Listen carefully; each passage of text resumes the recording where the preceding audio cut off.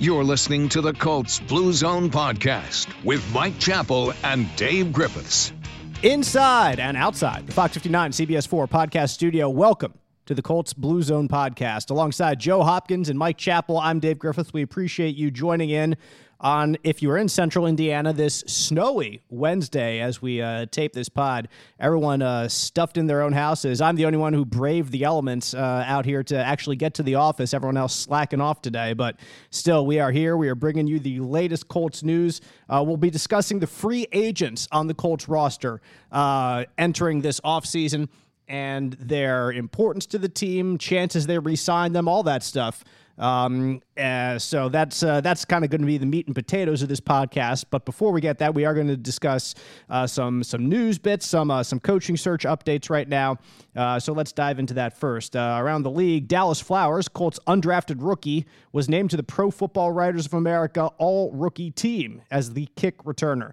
Led the NFL, in fact, in kickoff return yards per kickoff return, I should say, at 31.1. He started maybe halfway through the season, and he would have led the NFL in kickoff return yardage if he had actually started at the beginning of the year because of, well, several reasons, including the number of kick returns the Colts got and him averaging over 31 yards per kick return. He's, in fact, the first player since 2019 to average over 31 yards per return with at least 20 attempts. Chap, when Dallas Flowers took over, he certainly was. I don't think that what they had before was bad. Isaiah Rodgers was still a pretty good kick returner, but a lot of the time when he was in the end zone, like you just down it or he would let it go. It seemed when Dallas Flowers took over, they had him come out more often than not, and that's probably because at that point they finally realized the offense wasn't providing the spark they needed. They could see if they could get it from the kickoff return, and Dallas Flowers did provide a spark more often than the average returner, so kudos to him for this honor. Yeah, that's always that balance. You get the 25-yard line on touchbacks, but he gave him that boost, and there were a couple that you think, you should have just sat. He had that one, remember, he took like 9 yards deep. That's a bit bold. But especially when you have an offense that is struggling as bad as the Colts did all season, you look for any way to score. The problem is when he brings it out from deep and you don't get past the 15 or 20-yard line, then you're making it that much harder on your offense. But he was a bright spot. And we'll see if that continues moving forward. Again, Isaiah Rodgers has been the guy, but it's always great to have young, fearless options at kick return because you got to be just a little bit crazy to return kicks. And Joe, let's talk about just the dynamic between Dallas Flowers and Isaiah Rodgers here. Not that, like I said, anyone was calling what Isaiah was doing below standard. I thought that he was just fine as a kickoff returner, if not a little bit above fine. He had a couple kick returns that he looked quite explosive this year. But if he's going to be more along the lines of a full-time starting cornerback, which I think a lot of Colts fans want from him, they're optimistic with what he can do. It would probably behoove the franchise for someone else to be the primary kick returner, and Dallas Flowers has kind of shown glimpses that he can do that. Yeah, and we'll get into it in a little bit, but there's a good chance that he will be the full-time cornerback going into next season, depending on how free agency works out. The contract status of several of the Colts cornerbacks is very much in question going into this year. So, the more explosive players you have, the better. And Flowers himself got some play on the defensive side of the ball towards the end of the year. So maybe he'll find himself in a similar situation to Rodgers in a year or two. Yeah, he can be your dime cornerback maybe because you got Kenny and Rodgers and maybe Gilmore there as well. So yeah, we'll see what role he carves out for himself on defense, but he certainly has a role on special teams. And those are the guys that, especially on their first contract, that you love, guys who are consistent in that area. So he certainly has a spot on this Colts roster. Another undrafted free agent success story here for this franchise. Dallas Flowers, a Pro Football Writers of America All-Rookie performer as a kickoff returner after finishing fourth in the NFL in kick return yardage, in spite of only being the Colts kickoff returner for about half the season. Let's talk about the coaching search. Some updates. Over the weekend, the Colts officially interviewed Dan Quinn, defensive coordinator for the Cowboys, Mike Kafka, the offensive coordinator for the Giants, Wick Martindale, the defensive coordinator for the Giants, who we discussed all of these guys last week. Now, the NFL Network's Tom Pelissero has reported that Quinn is one of the top candidates, and the Colts plan to bring him in later this week. I'll include something that is a little bit further in our rundown, but ESPN's Adam Schefter reported the Colts want to conduct second-round interviews with 7 candidates, and that includes Jeff Saturday. ESPN's Dan Graziano says second-round candidates include Ejiro Evero and Raheem Morris. So we have 4 names of at least 7 that they want to go on for second interviews with Evero, Morris, Dan Quinn, Jeff Saturday. So out of all those guys, you have Saturday, the guy who was here, 2 retread coaches in Raheem Morris and Dan Quinn, who I think I've already said enough about them last week. I don't need to say any more. And Ejiro Evero, a young up-and-coming defensive coordinator there who had a pretty solid season with the Denver Broncos. Chap, from that list, I don't think there's too much surprise in terms of getting a second interview. But can you glean anything from this, or is it still kind of an incomplete grade right now, just since you figure there's a couple other guys that the Colts haven't interviewed yet because of scheduling issues with the playoffs and all that? Yeah, it's really hard. Whatever you glean from it is what your own opinions on which direction they should go. If I had to come up with my top 5 or 6, it's Steichen, Callahan, Quinn, Ryans. Is it Bisaccia? Saturday, because Saturday's going to be in. He's going to be in it, and maybe Raheem Morris. One thing that we've been talking about this among the writers, and I've contacted the league. It's my understanding that they cannot contact DeMeco Ryans until the Niners are done, because they did not get that first interview in. So, and if now that's why you can't talk to the Callahan and Steichen and Eric Bieniemy this week. Next week you can, because you had the first interview. It's my understanding that since they did not, remember Ryans canceled his scheduled interview, they don't get the first crack at Ryans until the Niners are done. That's just the way it's set up, is to protect, I guess, the team, the team with that coordinator. So if they really consider DeMeco Ryans a strong candidate, it could drag out if the Niners win this weekend. But I keep coming back, and we beat this to death last week, and so I won't this week. But I still prefer a coach with experience, and we went back and forth on Dan Quinn. But what I really prefer is an offensive coach, because everything you do moving forward is going to depend on your quarterback and how he develops. And if you bring in a defensive coordinator as your coach, he's got to bring his own staff. And all of the name-proven coordinators or quarterback coaches, they're employed.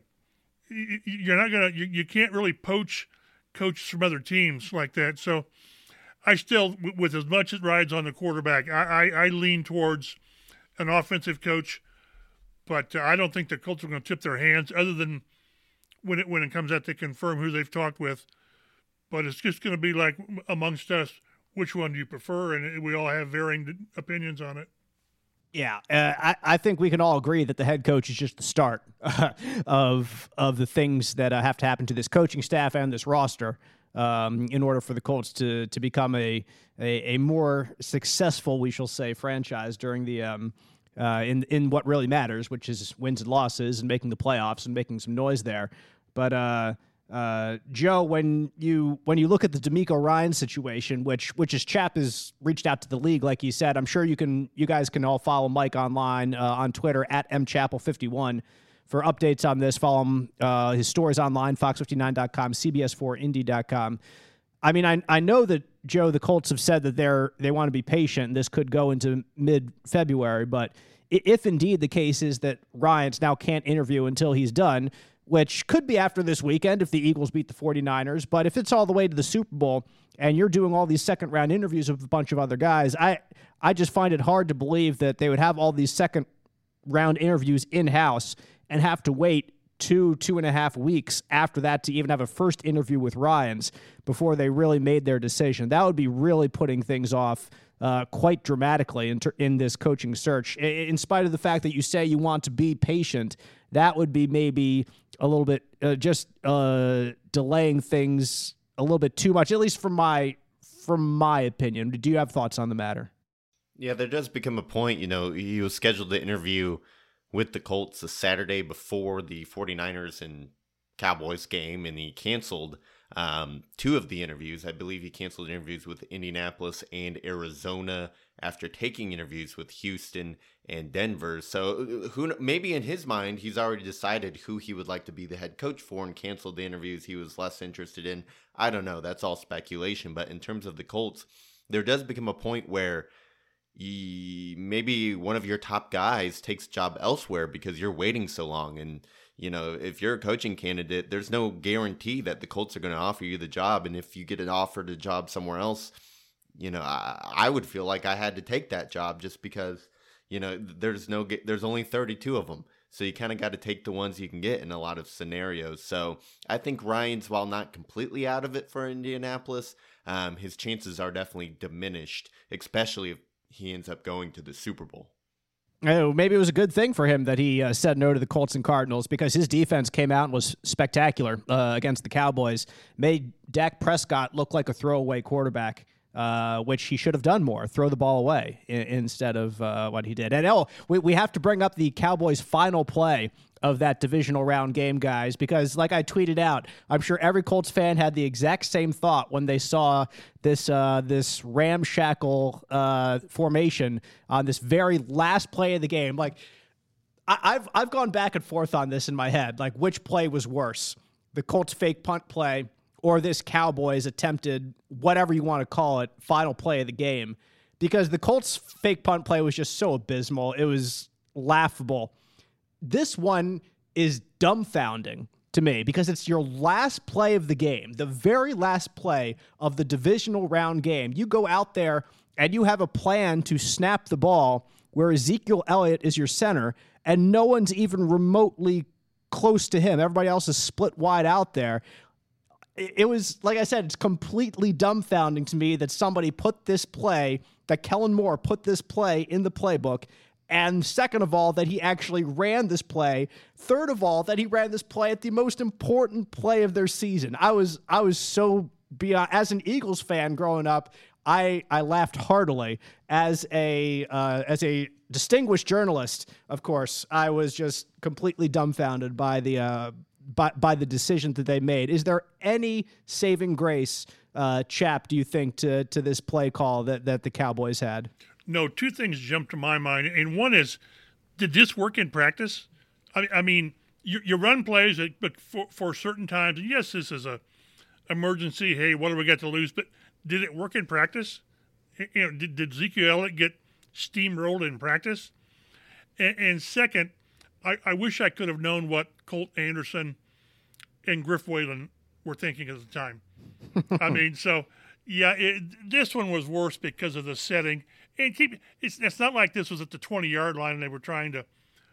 It would have taken 5 miracles to happen, but to think that they actually said, this is the right time for this play. And again, as somebody mentioned, that might be Zeke Elliott's last play with the Cowboys for a lot of reasons. Can you imagine his last play is, on his rear end getting steamrolled at center? So yeah, that was pretty comical.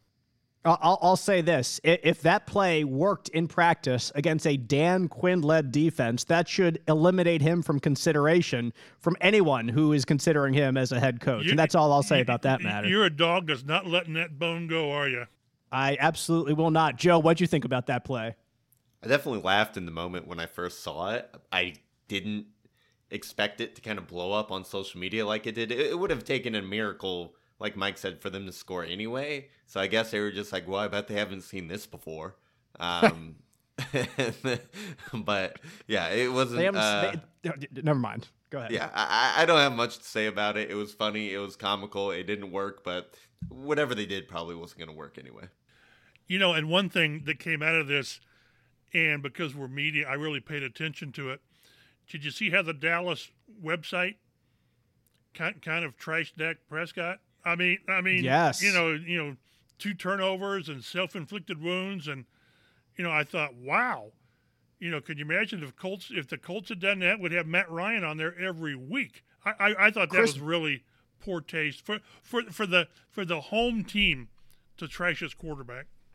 Chris Ballard would have gone on a rampage inside West 56th Street if the Colts Twitter account and Colts.com tweeted anything or wrote anything even remotely resembling what happened, because we know what happened there when Kevin Bowen, who used to work for Colts.com, when he split with the team, was an issue that was so much more minor than what happened here in this situation. Like, I can't imagine what Chris Ballard would have done if this is something that had happened in his franchise. So, like, crazy, just completely calling out Dak, basically dragging him through the dirt. You're the team. You're the team Twitter. Like, what are you doing? What's going on here? But again, as the Eagles fan, I enjoyed a hearty chuckle on this and seeing the Cowboys implode once again in under the spotlight in the playoffs and going home for the year. So additional interviews the Colts have made for their head coaching position. Brian Callahan, Bengals offensive coordinator, has been their offensive coordinator since 2019, has been there really helping to develop Joe Burrow, which, as we all have seen, has been tremendous. I think their offense took some significant steps forward this year. It was a lot more, how should I say, it's a more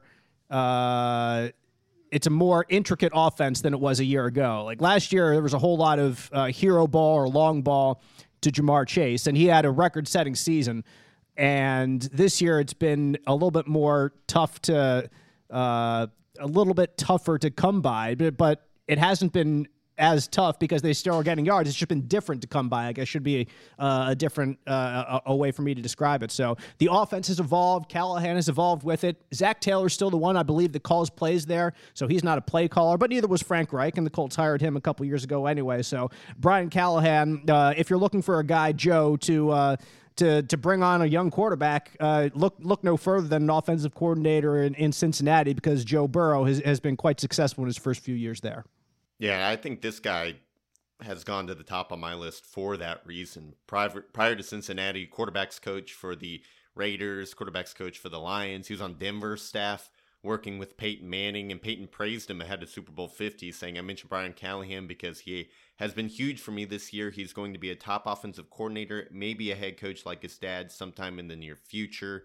And Brian's dad, Bill Callahan, was head coach of the Raiders in 2002-2003 and was the interim head coach of Washington in 2019. So it's kind of in his blood there. He's been working with quarterbacks for a long time. He's a coordinator of one of the best offenses in football. So when we keep talking about pairing the right head coach with the right rookie quarterback, this guy just kind of screams out to me. Chap, with how much Jim Irsay lauds and respects the Peyton Manning era, evidenced by nothing more so right now than Jeff Saturday's place in this head coaching search. You got to figure that if Peyton Manning has worked with a coach in the past, that Irsay will go straight to Peyton for his opinions on Brian Callahan. So that's probably something that gives him somewhat of a leg up, I would imagine, in this interview process as well. Yeah, because once you focus on your final 5, 6, 7, that's what you take a deeper dive and you talk to people. And probably not with Peyton, not so much how was he as a quarterback coach or working with you, but how do you think he viewed things around him? Because whoever comes in as an offensive coordinator, defensive coordinator, special teams guy, as we've said, they've been in control of their own little world. Well, now they're going to have to do the whole picture. And that's why you've got to be sure that the guy, again, it's one thing that an OC has had great success with Joe Burrow and, those great skill people. How does he do when he's building that? So, but no, you'll go to all these people you've talked to that you trust, and I think Peyton would give an honest assessment of what this guy can do. So you turn over every rock to try to get info on the guy. That being said, I did see a report from Andrew Gillis of Cleveland.com saying that Callahan says he hasn't heard back from the Colts about a second interview for their head coaching opening. That doesn't mean that one isn't coming. I know I'm not even sure completely if the Colts can talk to him until after Sunday's game. Can they talk to him, or can they just...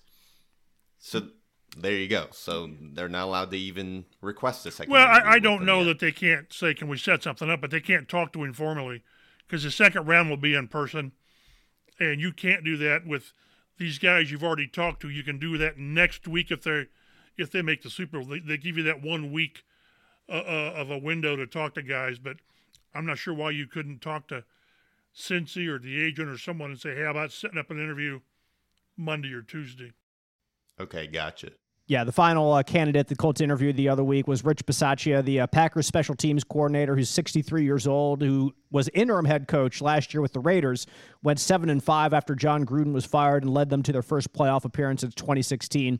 I know there was some thought that they could have held on to Bisaccia in Las Vegas. The players certainly seemed to respond well to his leadership, well enough. 7-5 is certainly nothing tremendous, but you get to the playoffs, it's better than not getting to the playoffs.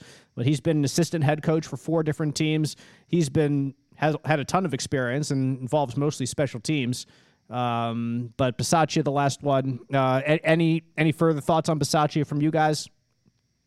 I don't know. This is probably ageist of me, but he is 63. You kind of think you're pairing with a young quarterback. How long will he go? Who knows? Maybe he'll go into his late 70s as a coach, but that's the only thing that comes up in my mind, and I don't know how legitimate of a concern that is or not.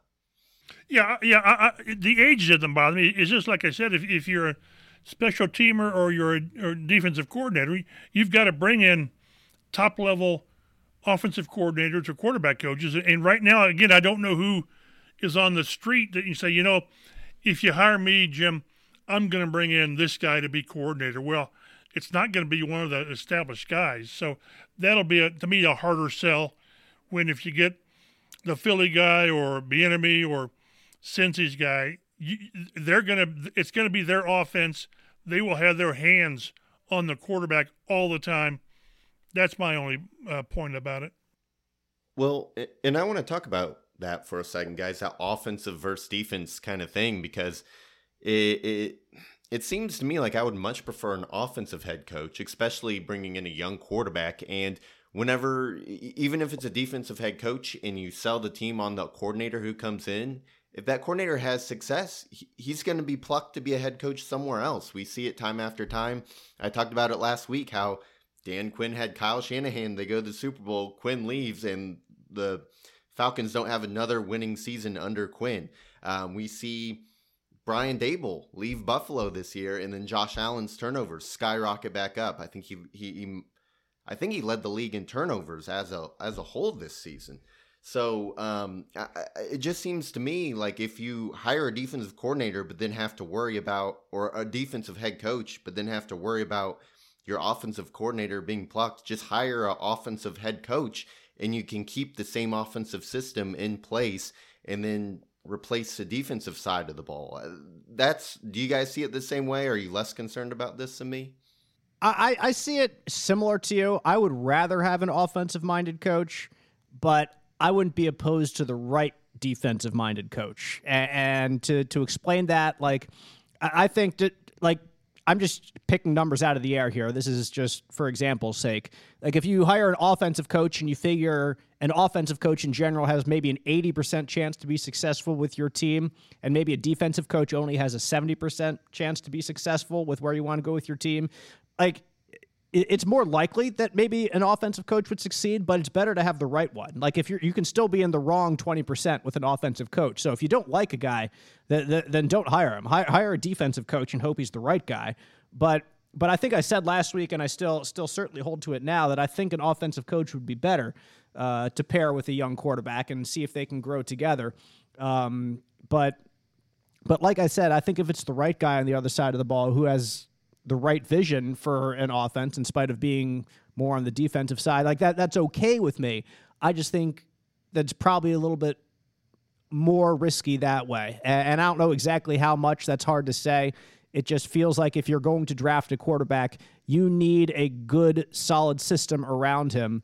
And I guess another thing is if you no, forget that. Ignore me completely. Any thoughts from you, Chap? No, I'll keep defaulting back to that. I want a guy who's going to have a firm influence on my quarterback. I wrote early in the week that I think getting the quarterback right is more important than getting the head coach right. Maybe it's 60-40, but they can bring in the best head coach they've ever had. And if they whiff on quarterback in the draft, where are they?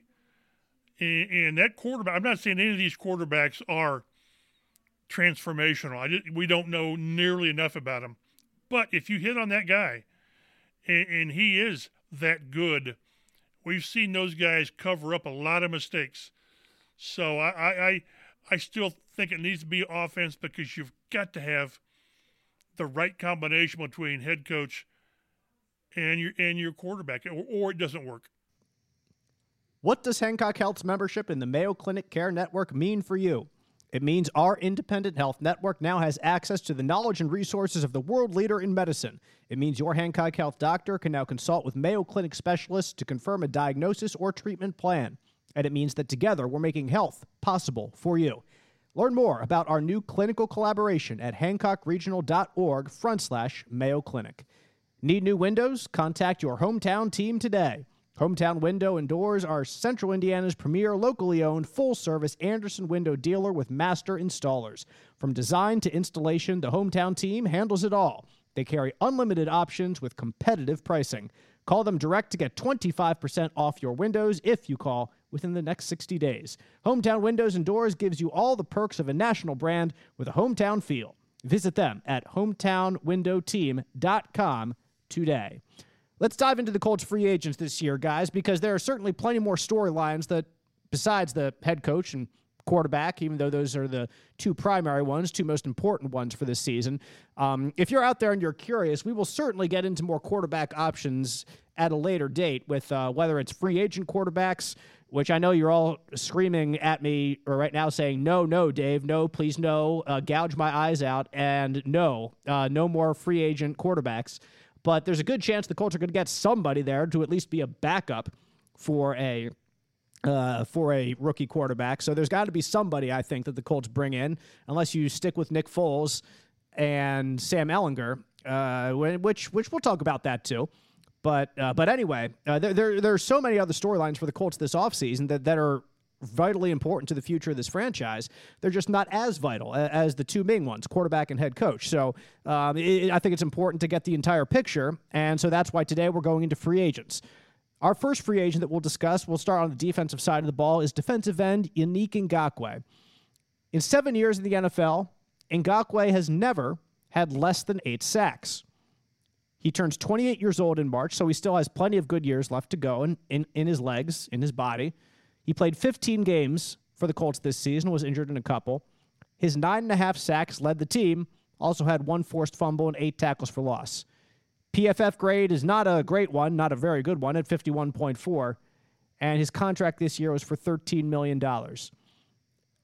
I, for one, think that we and in the royal we sense in terms of people who cover the Colts and Colts fans out there have been calling for Chris Ballard for so long to do something to soup up the pass rush, get a pass rush, get more people to go after the quarterback.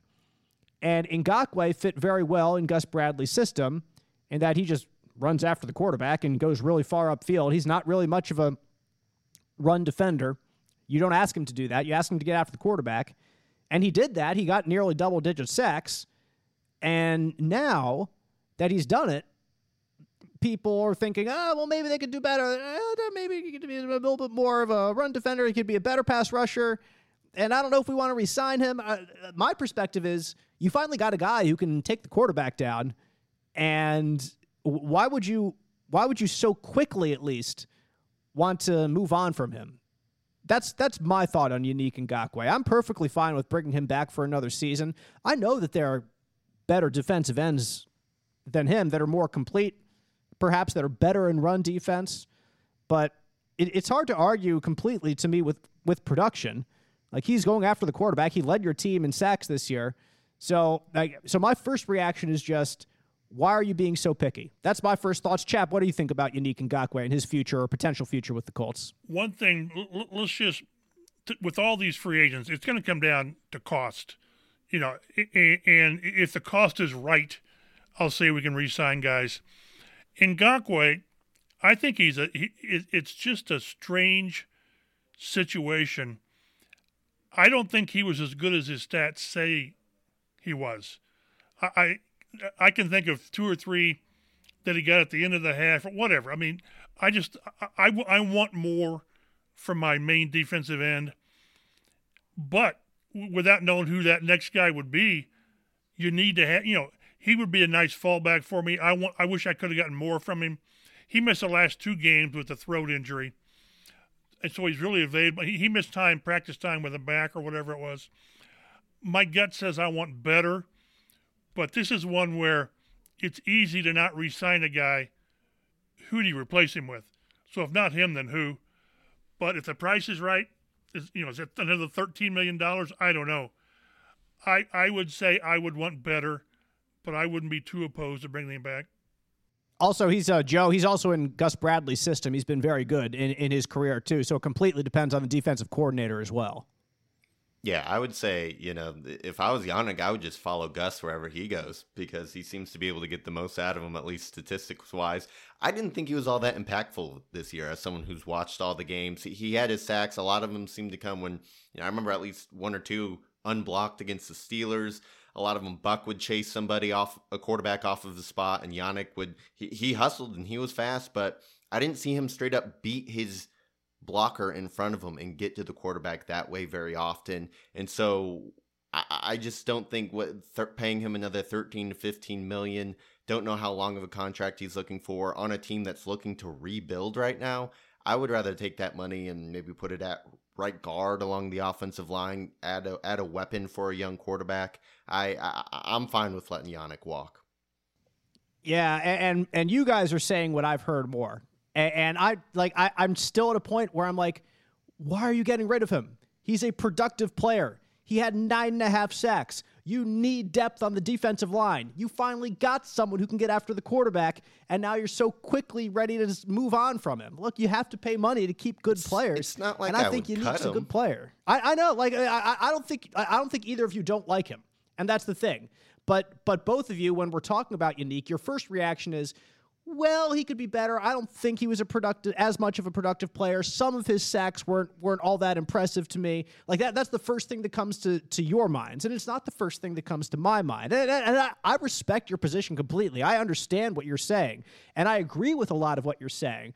But I think, but like I said, I think that the fact that you need more depth on the defensive line, or else you're in serious trouble in the NFL. You need players who can get after the quarterback, whether they are going to be a great run defender or not. And you finally have someone after the Colts, after they didn't have anyone like this for years consistently. Justin Houston, they brought him in, then let him go, and he's still racking up sacks wherever he is.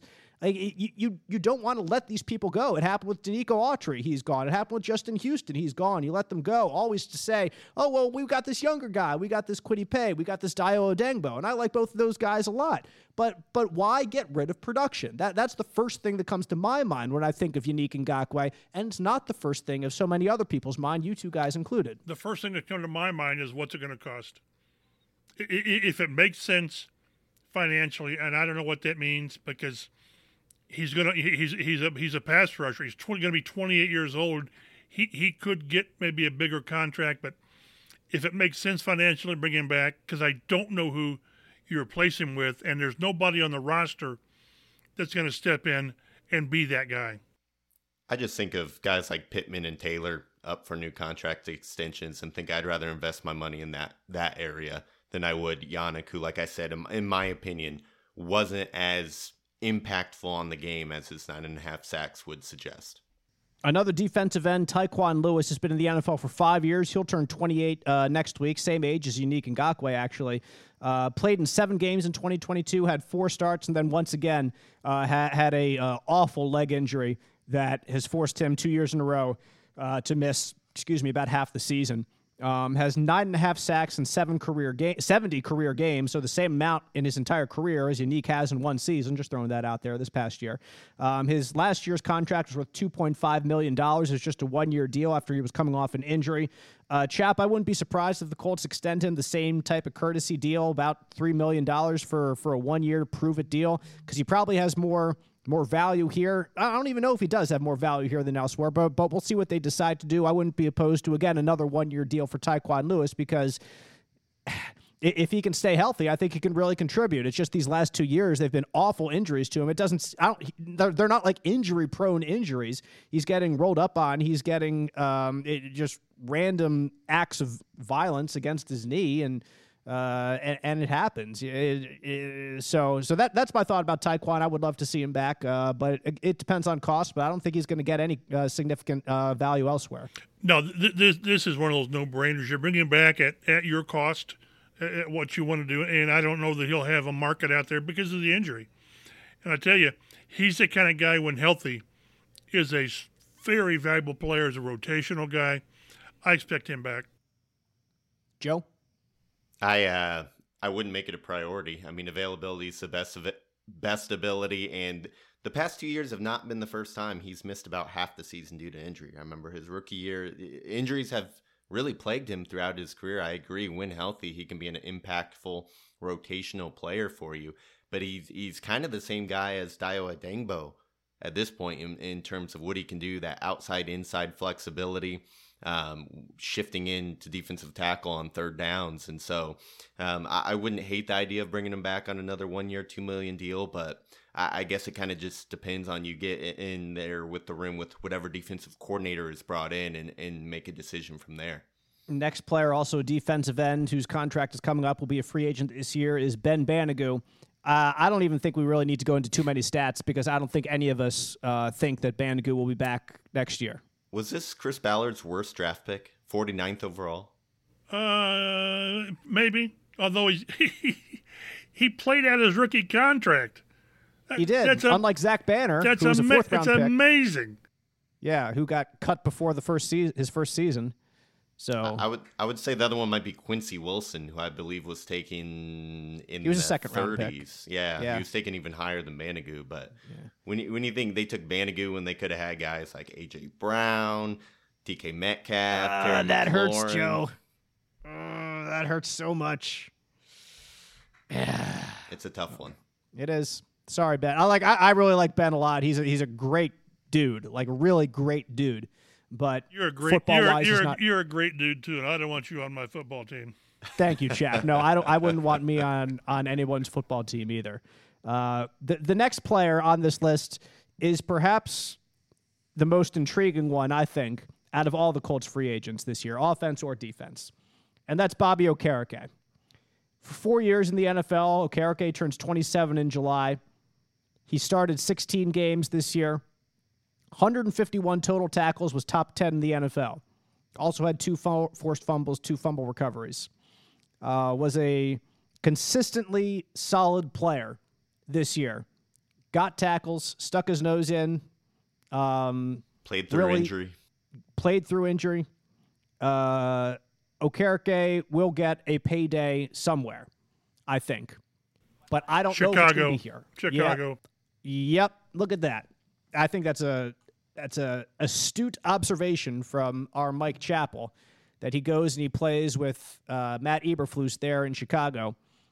Joe, I think you're hinting on things like Michael Pittman, Jonathan Taylor, other contracts that I would give out, like Yannick Ngakoue, maybe unlike others, that Okereke, although I think you would love to have him on your defense, if you're paying so much money to Shaquille Leonard in the linebacking core already and you want to kind of divvy it up in other more important areas like pass rush, like pass protection, like wide receiver, then maybe it's going to go elsewhere. Yeah, I completely agree. You can only sink so much money into your linebacking core. Shaq Leonard's already getting $20 million a year, and Bobby Okereke is a good linebacker, but he's not a great linebacker. 2 things he didn't do this year was sack the quarterback and get interceptions, and those are the game-changing plays that you really need, especially when you're going to pay a linebacker that kind of money. That's why Leonard got the payday he did. That's why you see a guy like Roquan Smith, who makes those kind of plays over there now in Baltimore, get the kind of money he did. And even in Chicago didn't want to pay Roquan Smith. So I think if I was the Colts, I would let Okereke walk and re-sign a guy like EJ Speed over here, who's also a free agent and going to come at a much more affordable price. Yeah, you bring up EJ Speed, so we'll get him too. Also, getting out of his rookie contract, played in 17 games, started 5 of them this year. Had 63 tackles, which was a career high, and his Pro Football Focus grade was a really good one. It was hovering around 80, so that's always encouraging to see. He also showed up on some more bigger plays this year when he was out there. He was more of a playmaking linebacker, I think. So, Chap, I think if you can bring EJ Speed back from the right price, for the right price, I do it immediately because I think he's a guy that can fill in anywhere when asked. He's a valuable special teams player as well. So you have kind of your core 3, it would be, in Shaquille Leonard, Zaire Franklin, and EJ Speed, and then you can build around them with rookie draft picks after that. Yeah, keep in mind they let Anthony Walker walk after his career ended here, which made total sense. And I think he signed with Cleveland for 1 year, $4 million. One thing that we need to keep in mind, everything they do at linebacker is going to depend on being assured that Shaq's okay.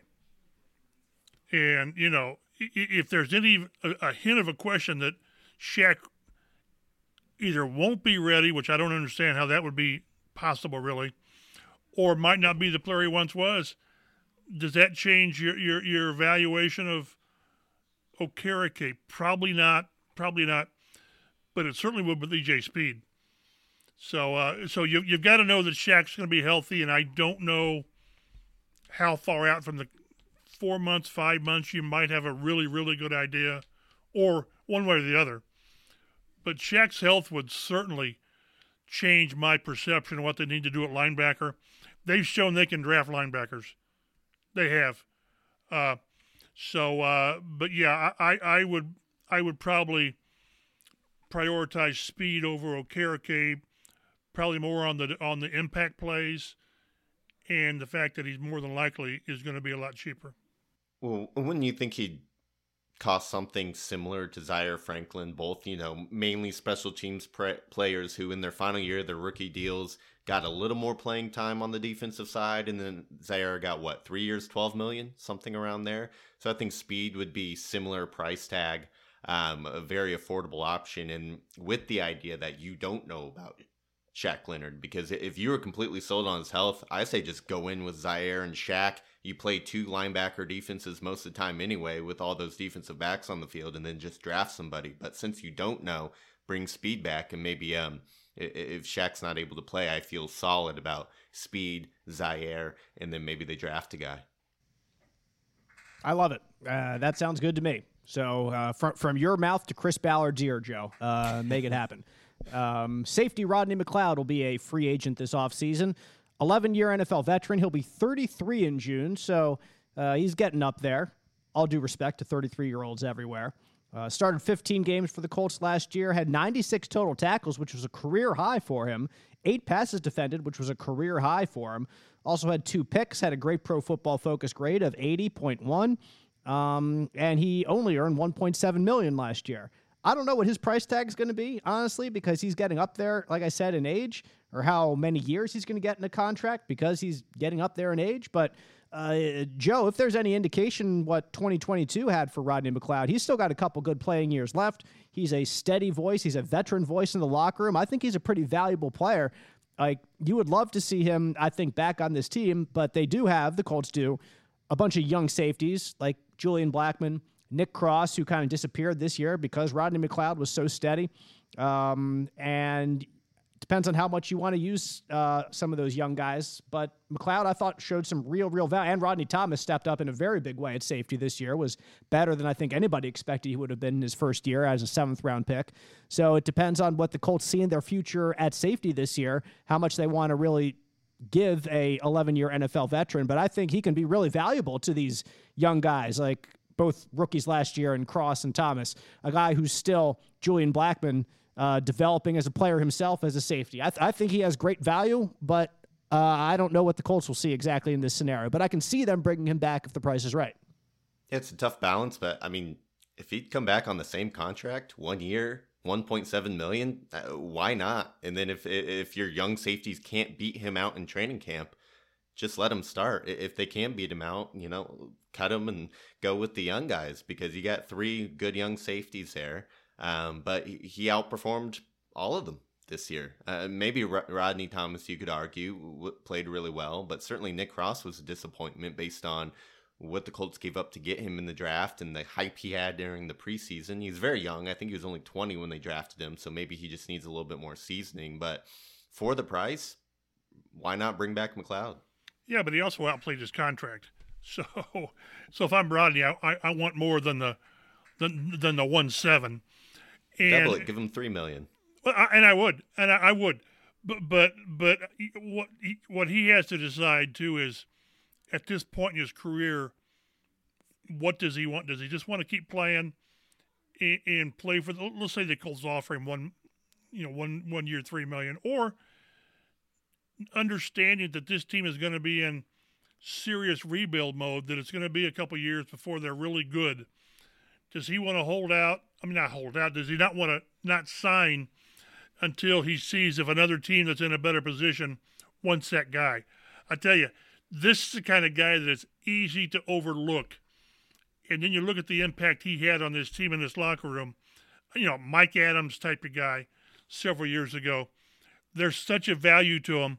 He's going to have to decide, to me, he'll decide, you want to be part of this for lesser money or for, like, say, $3 million, or go somewhere else, a more favorable situation, maybe for less money. Yeah, I was going to bring up 2 players, Chap, and I'm glad you brought up Mike Adams, because he was the first one I was going to mention. The other one is Antoine Bethea, because he was a player that the Colts let go because he was getting a little bit older at the safety position, and he went and had a couple really good productive years elsewhere after he was done in Indianapolis. So yeah, I think that there's value in him, but if he wants to go and ring chase elsewhere, after 11 years in the NFL, he has absolutely earned the right to do that. Unquestionably so. So I think it's very much split between, like, if Rodney comes back, whether Rodney wants to come back is 50% of the deal, and whether the Colts want him back is 50% of the deal. And you both need to kind of match each other if you want to make it happen. Quarterback, go ahead. We've had situations in the past with players where Ballard has said, boy, we got rid of these guys and we really missed their leadership. And I think that's part. Now, you got to play. You got to be a player.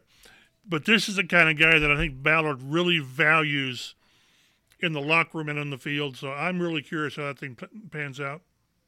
Cornerback Brandon Facyson will be a free agent. 5 years in the NFL. He'll be 29 in September. Played in 16 games this year. 4 of them starts. Had only 28 tackles this year, but as a cornerback, that's not ridiculous. 6 passes defended was a career high. No interceptions for him. Pro Football Focus grade about 56.2. Facyson had the unfortunate reality of playing this year and having a couple times where he looked a little lost, and then the guy who was behind him, Isaiah Rodgers, coming in and making some more dynamic plays. So he had kind of the fan base, at least, against him, and he had coaches defending his play, whether it was Gus Bradley when he was before us or Frank Reich at the time, talking about why they were going with Facyson over Rodgers at certain times. So that's not a position you want to be in, but there was certainly a reason he was on this roster, certainly a reason he continues to play for Gus Bradley. I don't think he comes back if Gus Bradley's gone. I'll say that. I think that he did not do enough to impress and to stay here beyond the coordinator really wanting him here. And the coordinator's going to have some say in personnel, no doubt about that. But, Chap, I think it's more unlikely than not that we see Facyson as a Colt next year. This is the kind of guy that you'll find at the tail end of free agency or in June or whatever. I don't want to diminish the position at all, but I'd be surprised if he's back, because I think this is a guy that in your mind you can upgrade through free agency. And by the way, that was an error on my end. That was not a career high. He had 13 the year before with Gus Bradley in the Raiders defense, so that was a rundown error on my end. Thought I'd correct that, but no, I don't think Facyson played well enough to earn second contract with the Colts, especially when you got a guy like Isaiah Rodgers waiting for more playing time. Cornerback Tony Brown also going to be a free agent, 5 years in the NFL. He'll be 28 in July. Played in 16 games this year, but no starts, and really was mostly on special teams. 303 snaps on special teams, only 9 snaps on defense, according to Joe's completely unreliable rundown right in front of me. He earned like $4 million last year, and I think last year, we heard this at the beginning of the year talking to Bubba Ventrone about the special teams unit, that they let go a lot of special teams guys before this year, and they were really starting over from scratch with a lot more younger guys, a lot more rookies, a lot more undrafted guys.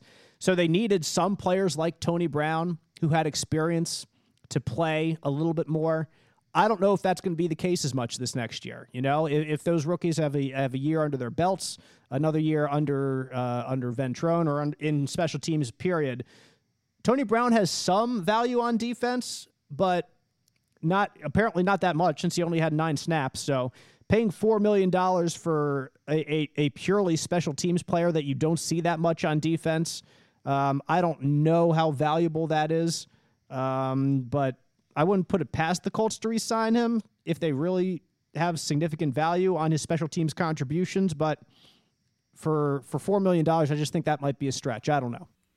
This is the one you bring back on your number, or you don't bring him back, because these are the kind of guys that, again, you sign later, you fill your roster later in free agency, or I wouldn't say in the draft, but these are guys, unfortunately, for the player, that the team believes it can upgrade later and cheaper. Agreed. Defensive tackle Brian Cowart, the last one on defense that we'll talk about. 4 years in the NFL. He'll turn 27 in May. Had 227 defensive snaps this year. Only 12 total tackles. A Pro Football Focus grade of only 30. Just finishing off his rookie deal. I don't think we need to go too much into Cowart, and I think he's a guy that you draft and replace. Yep, great. Right there with you. The story of Hancock Health is all about you and everything you need to live your healthiest life. Like Hancock Regional, one of the nation's safest hospitals, and an independent health network with over 70 doctors at more than 30 locations around East Central Indiana. We're growing and evolving to help further your story. And we're just getting started. See all the ways Hancock Health and you can work together to make health possible at hancockhealth.org. Need new windows? Let the Hometown team help. Hometown Windows and Doors is Central Indiana's premier locally owned full-service Andersen dealer with master installers. From design to installation, we handle it all, carrying nationally known brands like Andersen with more options and competitive pricing. Call us direct and get 25% off your windows if you buy within the next 60 days. Please contact your Hometown team today. We are Central Indiana's premier locally owned full-service Andersen dealer. National brand, hometown feel. Offense now.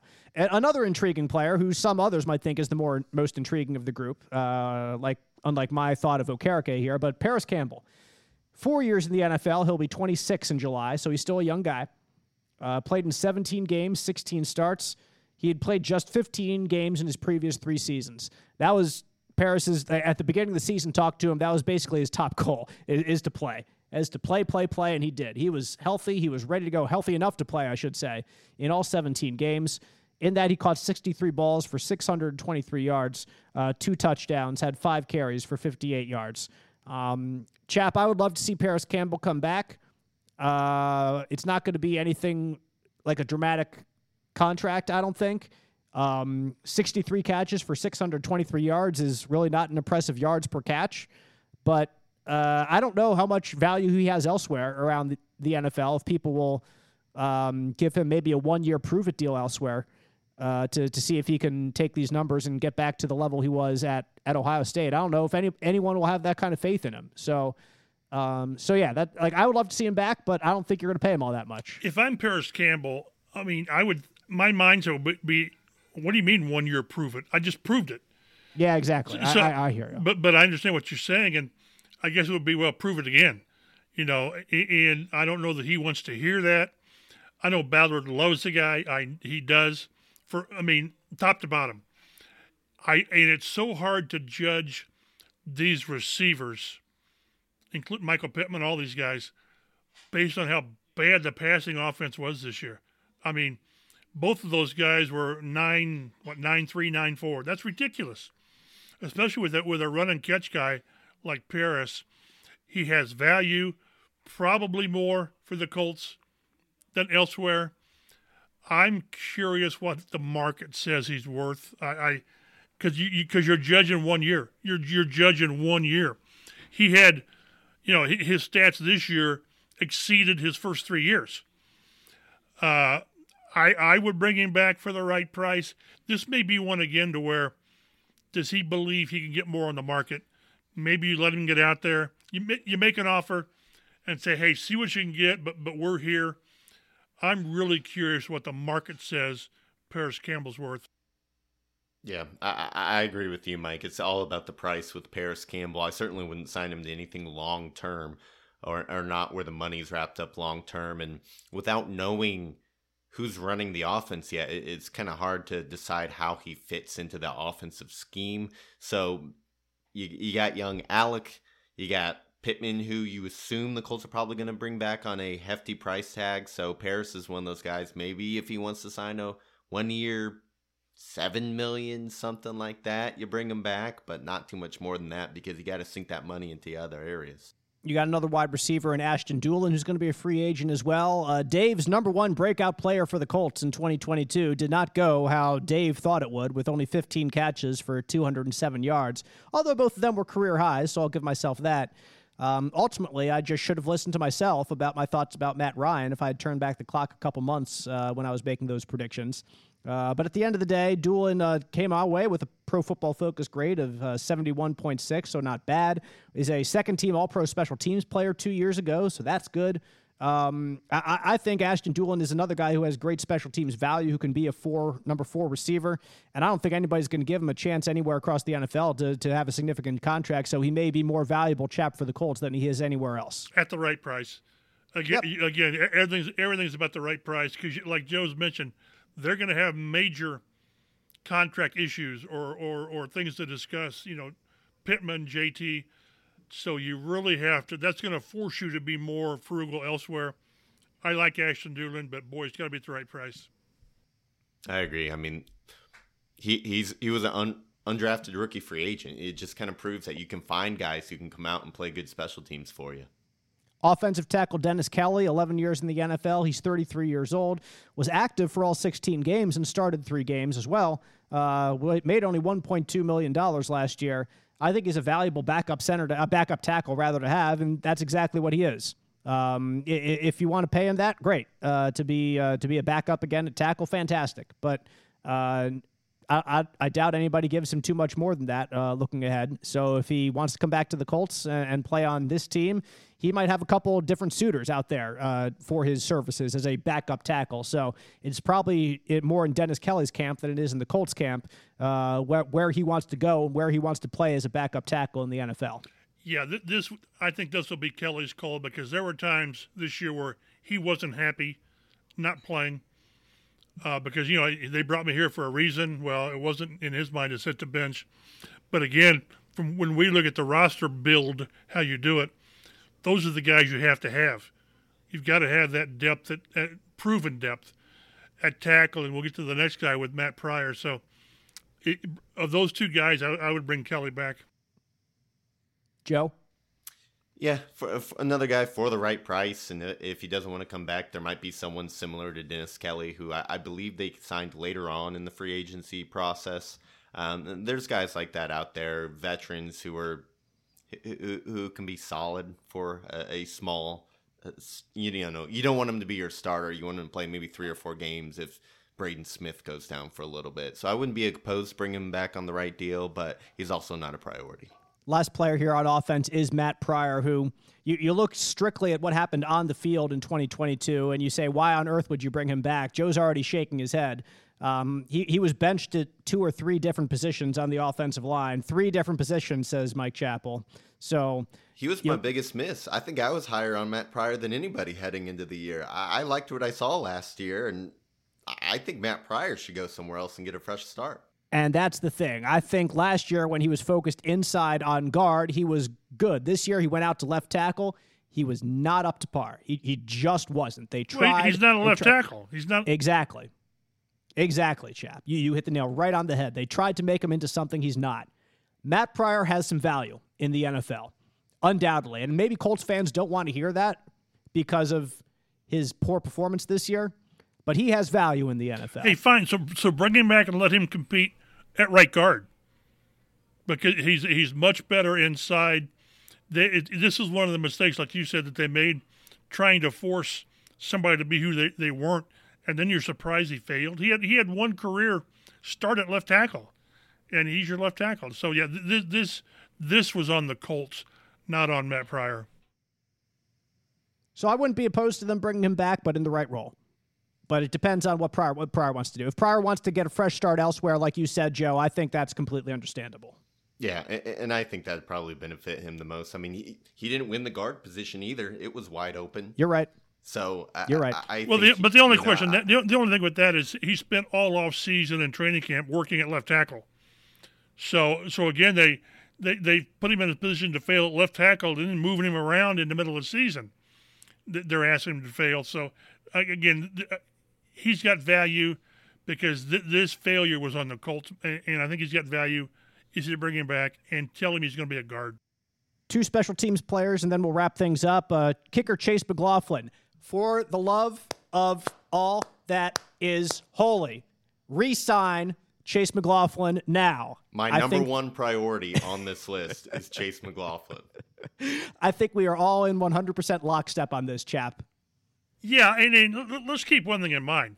This isn't Justin Tucker. I mean, and it's not Adam Vinatieri pre-2019. But he did his job. He did it. He outperformed the contract, which kickers are going to do. But on an offense that could not get out of its own way, what he said, a franchise record with 9 50-yarders, I think it was. So, yes, re-shine him, but make it reasonable because kickers are really good one year and really bad, good old Brett Myers, has he missed another PAT in the last 3 or 4 days? I just went to take a drink, and he missed another PAT. It was train wreck. But yes, he deserves another contract. Make it reasonable, but he was the offensive MVP sort of by default. But he did his job and reward him with a reasonable contract. Yep. Joe, what do you want to see? Just a couple, like Chap said, a couple years. This is going to be a Justin Tucker contract, but at least give some stability to the position in your franchise and let him know and let the team know that he is your kicker. Yeah, maybe 2-3 years max. And if the kind of contract where you can get out of if he all of a sudden starts to get the yips like kickers, because that's what kickers get. Yeah, absolutely. So, but he's shown enough this year, especially at a position where that's been so inconsistent. He went out there and boy, did he knock down he was a weapon from 50 plus, which is really valuable to have, especially on an offense that, has a hard time getting into the red zone. So bring him back. The next guy on the list, Matt Hawk. I mean, this is Rigo's job when Sanchez is healthy again. So that was going to be my point. Like you said it right here. The whole thing signed after Rigoberto Sanchez tore Achilles. So that's the only thing you have to know about Matt Hawk is his future is not in Indianapolis, but it'll be somewhere in the NFL because he's a punter and he'll find work, but it's not going to be here. Solid for the most part. There was a few games where he shanked some, but for the most part he was solid. So. That happens to basically every punter not named Rigoberto Sanchez. So it's fine. Like I love Rigo. I think Colts fans love Rigo. The team I know loves Rigo. And so he'll be back and he'll be punting. And hopefully he's back to his old self again sooner rather than later. And also holding for Chase McLaughlin in the future. Joe, what's up? All right, guys, I know we're going a little long here, but real quick, if we could rank our top 3 priority free agents from this list to bring back, who would they be? I can start. Number 1, I already said Chase McLaughlin. Number 2, I'm thinking EJ Speed. And number 3, boy, I mean, it might be McLeod. I like your picks. I don't like that Yannick Ngakoue isn't there, of course, as I've already said. I've already made my point there. Don't need to go any further. But yeah, I do McLaughlin, Yannick, and I'd consider Paris Campbell. It's between him and McLeod, I think, at at that spot for me. So I'm sorry to pick 4. Me as well. I almost said Paris, but I thought McLeod would be cheaper. But yeah, I'll hem and haw and in true fashion not make a decision. So I'll go to those 4. Well, and since you didn't give us a heads up when we're doing this, I would say because of positions and their possible impact, Ngakoue, if the price is right, McLaughlin because the price isn't going to matter. It's not going to be that expensive, and I will go Paris Campbell because you got to. If you're going to bring in a quarterback, which they're going to do, you got to give him 4, 5, 6 options. And I think I wasn't happy with Paris's impact plays this year. That was on the Colts again. But I think they need to bring Paris back because that room is not that deep as it stands now, and you can't afford to lose quality players if they can stay healthy. Yep. All makes sense to me. If you want to give your new quarterback the best possible path to success, having more wide receivers helps. And I think that just kind of goes to whatever someone's personal opinion on Paris Campbell is, and exactly how valuable he is, whether he would be part of that top 3 or not. So we do appreciate you all listening to this Colts Blue Zone podcast. You can follow us on Twitter at Colts Blue Zone for news and notes throughout the week. We'll certainly keep you updated as to happenings with the Colts coaching search moving forward. And we have a bevy of podcasts planned coming up over the coming weeks, talking about different positions of need, whether it's in free agency or in the draft. We'll, of course, get into quarterbacks in the draft when we get a little bit closer to the draft, I think. All of us know the names right now. I think that some more information will come out a little bit closer to the draft that would enable us to do a better podcast for you out there with all these first-year quarterbacks. So, we could do one now, but you would get more valuable information later on. And so that's why I think we're kind of pushing back the rookie quarterback podcast for a later date.